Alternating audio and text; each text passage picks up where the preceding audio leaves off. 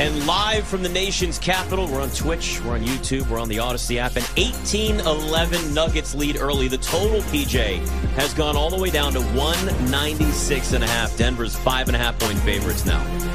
Well, my theory of if you like the Heat, you got to like the over, and Denver like the under. So far, pretty good. And it looks like if we're going to get the over, Nick, we're going to need overtime. This right now looks like the Denver Nuggets are ready to stop dealing with the Miami Heat and just be done with it. Really, they've come out right now and said, no, you know what? This is our time now. Jimmy Butler's about to score here again. I know that because I'm looking ahead right now. But, nice. Some of the most popular props, just look at early updates of where we are on that right now. We have no rebounds for Aaron Gordon. That was one of the more popular props that were out there. And no assists for Jamal Murray. And his assist prop is probably the one that everybody was on the most, including me. I wrote both of those, and I'm totally fine with it.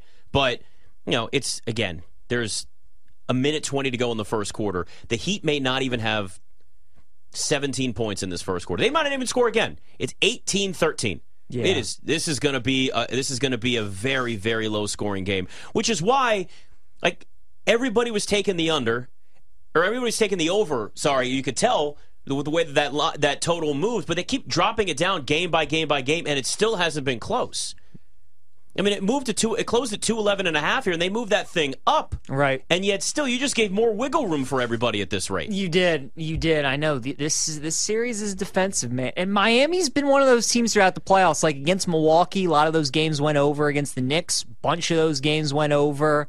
And then against the Boston Celtics, it was kind of a mixed bag. And then here against Denver, I mean, we've had 2 unders, 1 over, and it looks like we're well on our way to another under. So. Yeah, BetMGM keeps pulling down the props, too. I hate it. You got to be quick. You got to be quick. Because I want to kind of see where some of these are setting. Because, this is an up. 7-0 run for the Heat. Here they come. Nick, I'm going to change the thermostat. We need to turn that fan off and get some heat blowing in here. The Heat have 18 points, so they surpassed 17, so that's good. Look at that.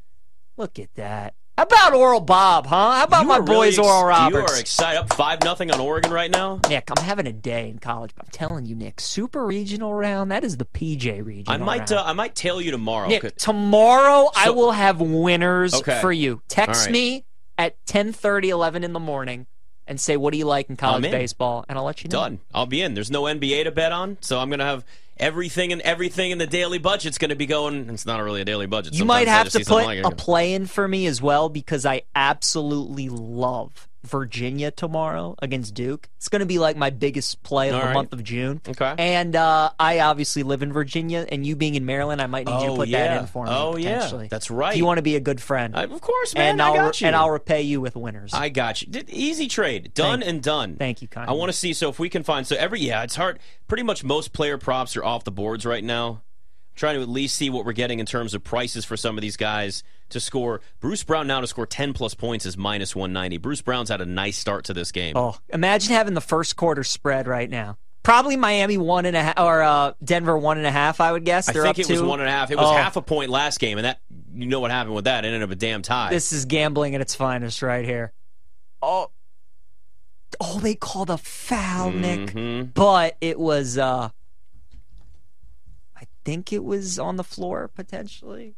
Man, I'm waiting. And it's Spolster's going crazy. I hate this. What props do you want to bet that you're looking at? Well, I want to look and see if you can get some lower numbers on somebody like Aaron Gordon or Jamal Murray on assists, or like some of those popular ones that are coming through in the first quarter, but you still think it's going to happen for the game. Yeah. Like, these are one of the opportunities to really get in there and do it. So what's going to happen is it'll be wait till after the first quarter, and then we can kind of dive into some of those and see what they look like. But I mean, Miami's got down 2 with 2.3 seconds to go here, but they're going to make their runs. Jimmy Butler just hit a 3, and he hit the first quarter.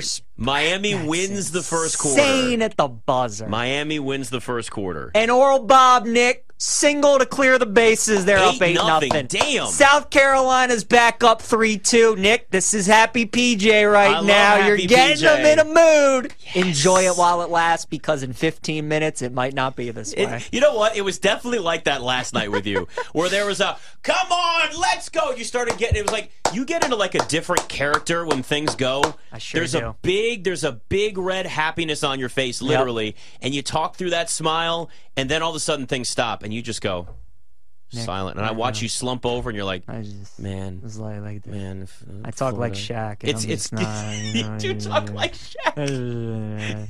I just don't want to be here right now. I was picking on Florida, Yeah, South Carolina, exactly. Florida. Yeah, I mean, it's like a mixture of Shaq and Belichick. You know what? When It kind Frank of is Caliendo does them, it's the yeah, best. it is kind of a combination of that. It's So the combo. yeah, God, I love my college baseball, Nick. you Super do love your regionals. college baseball. I really do. All right, I'll put in Having that a for nice you if you day. need it. If you need it. You're the man. All right, and then we'll And I like work how both these ways. game ones are going. I want Florida to Right. lose tonight. Oh my God, Nick, because we're going to come right back with them tomorrow. But it looks like they're going to turn Florida a just double doubled them up. play. Yeah, that was a great double play. So you said something yesterday. What was your zigzag method for specifically Yeah, for the Super Regionals? Yeah, man, you can just kind of like get a grasp, and maybe I don't know, maybe I just can do it, but you just kind of get a feel for like teams that drop game one, like that are just gonna bounce back and drop and win game two. Like Virginia lost game one today to Duke.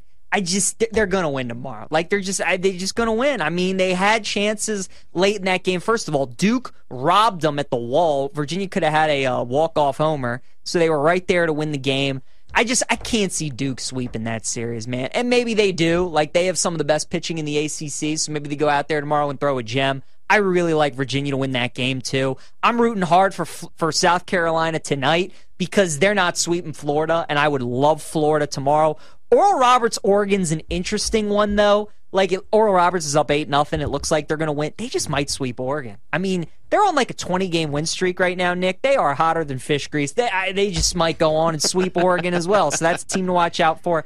LSU and Kentucky. If you haven't seen Paul Skeens pitch yet for LSU, highly recommend. There are people saying, Nick, that this guy could get drafted and he's good enough to just go right to the majors. Like, doesn't even need any work in the minors. So that under 11.5 tomorrow is looking very attractive. Kentucky's pitching is also excellent. Like Tennessee a lot tomorrow against Southern Miss, and I like Texas a lot tomorrow against Stanford. Like, I got Texas I really like, Tennessee I really like tomorrow.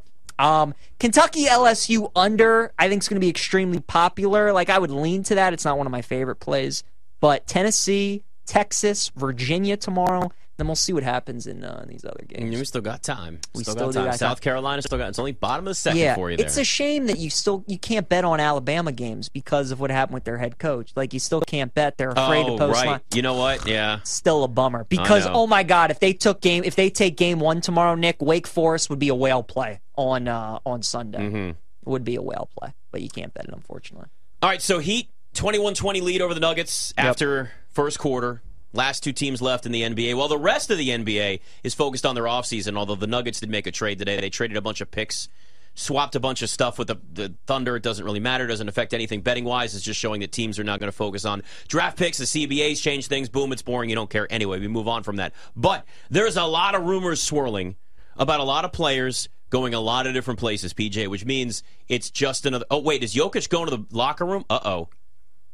Little twist He's of the walking ankle. fine, though. Yeah, he Looked like is. there was a little something at the end. Well, I would say that's a big development. I would say that's big, but he was walking under his own power Yeah. very fast, so it may just be, let's go check it out real quick. It looked like there was a bunch of guys falling around each other under the basket. I caught the corner of the replay there. So we'll see, and we'll keep an eye on what happens with that anyway. You remember when Mahomes got hurt against the Jags, and we were all like, Oh, yeah, that's right. Kind of has a little similar feel, right? And everybody was panicked, and he went out there and just, don't take the tape off. No. I'm going back out there. Now, again, we don't have the sound on. We can't hear Yeah. what's going on. We don't know how serious it is. It was great to see him walk. Maybe they're just checking, but I mean, like, that is automatically the first thing I think of. Like, Jokic gets hurt, it's kind of like the same effect as Mahomes, and Right. like, oh, Right. it's just got real interesting all of a sudden. So there's a new report that's out there today. One, Chris Paul's name's getting thrown around everywhere, right? It started from they're going to waive him, then they might trade him, and then they're going to explore their options. And then there's James Harden, and he's torn between the Rockets and the Sixers, and you're going, okay, here we are. This is that time here, and this is what happens. Now, there are markets for certain players and where they could end up next year if this is the case. This has existed for years. These are the types of things where if you want to sift through some of the BS and figure it out, you might be able to cash in on a somebody going somewhere else. The new report now is that the Sixers and Suns may explore a trade of Chris Paul for James Harden. Now, it wouldn't be a 1-for-1, but it could be some way where they work out maybe even a 3 or 4 team trade, whatever the case is. But if they were to make that trade, I don't think it makes either side better. Like, it maybe makes Phoenix better, but you still have to figure out what your depth is going to be. What else are you giving up? It can't just be Chris Paul. So are they gutting more of what's left of that roster to make that happen? It's why I don't believe that that's actually the case. And I know he also could be a free agent, and there's all that. But if I were to say this to you, the door is open, cracked, or closed on a player's return, would you say that James Harden in Philadelphia, the door is still open? It's just cracked a little bit, or it's completely slammed shut and he's not going back? Because I'll tell you what I think.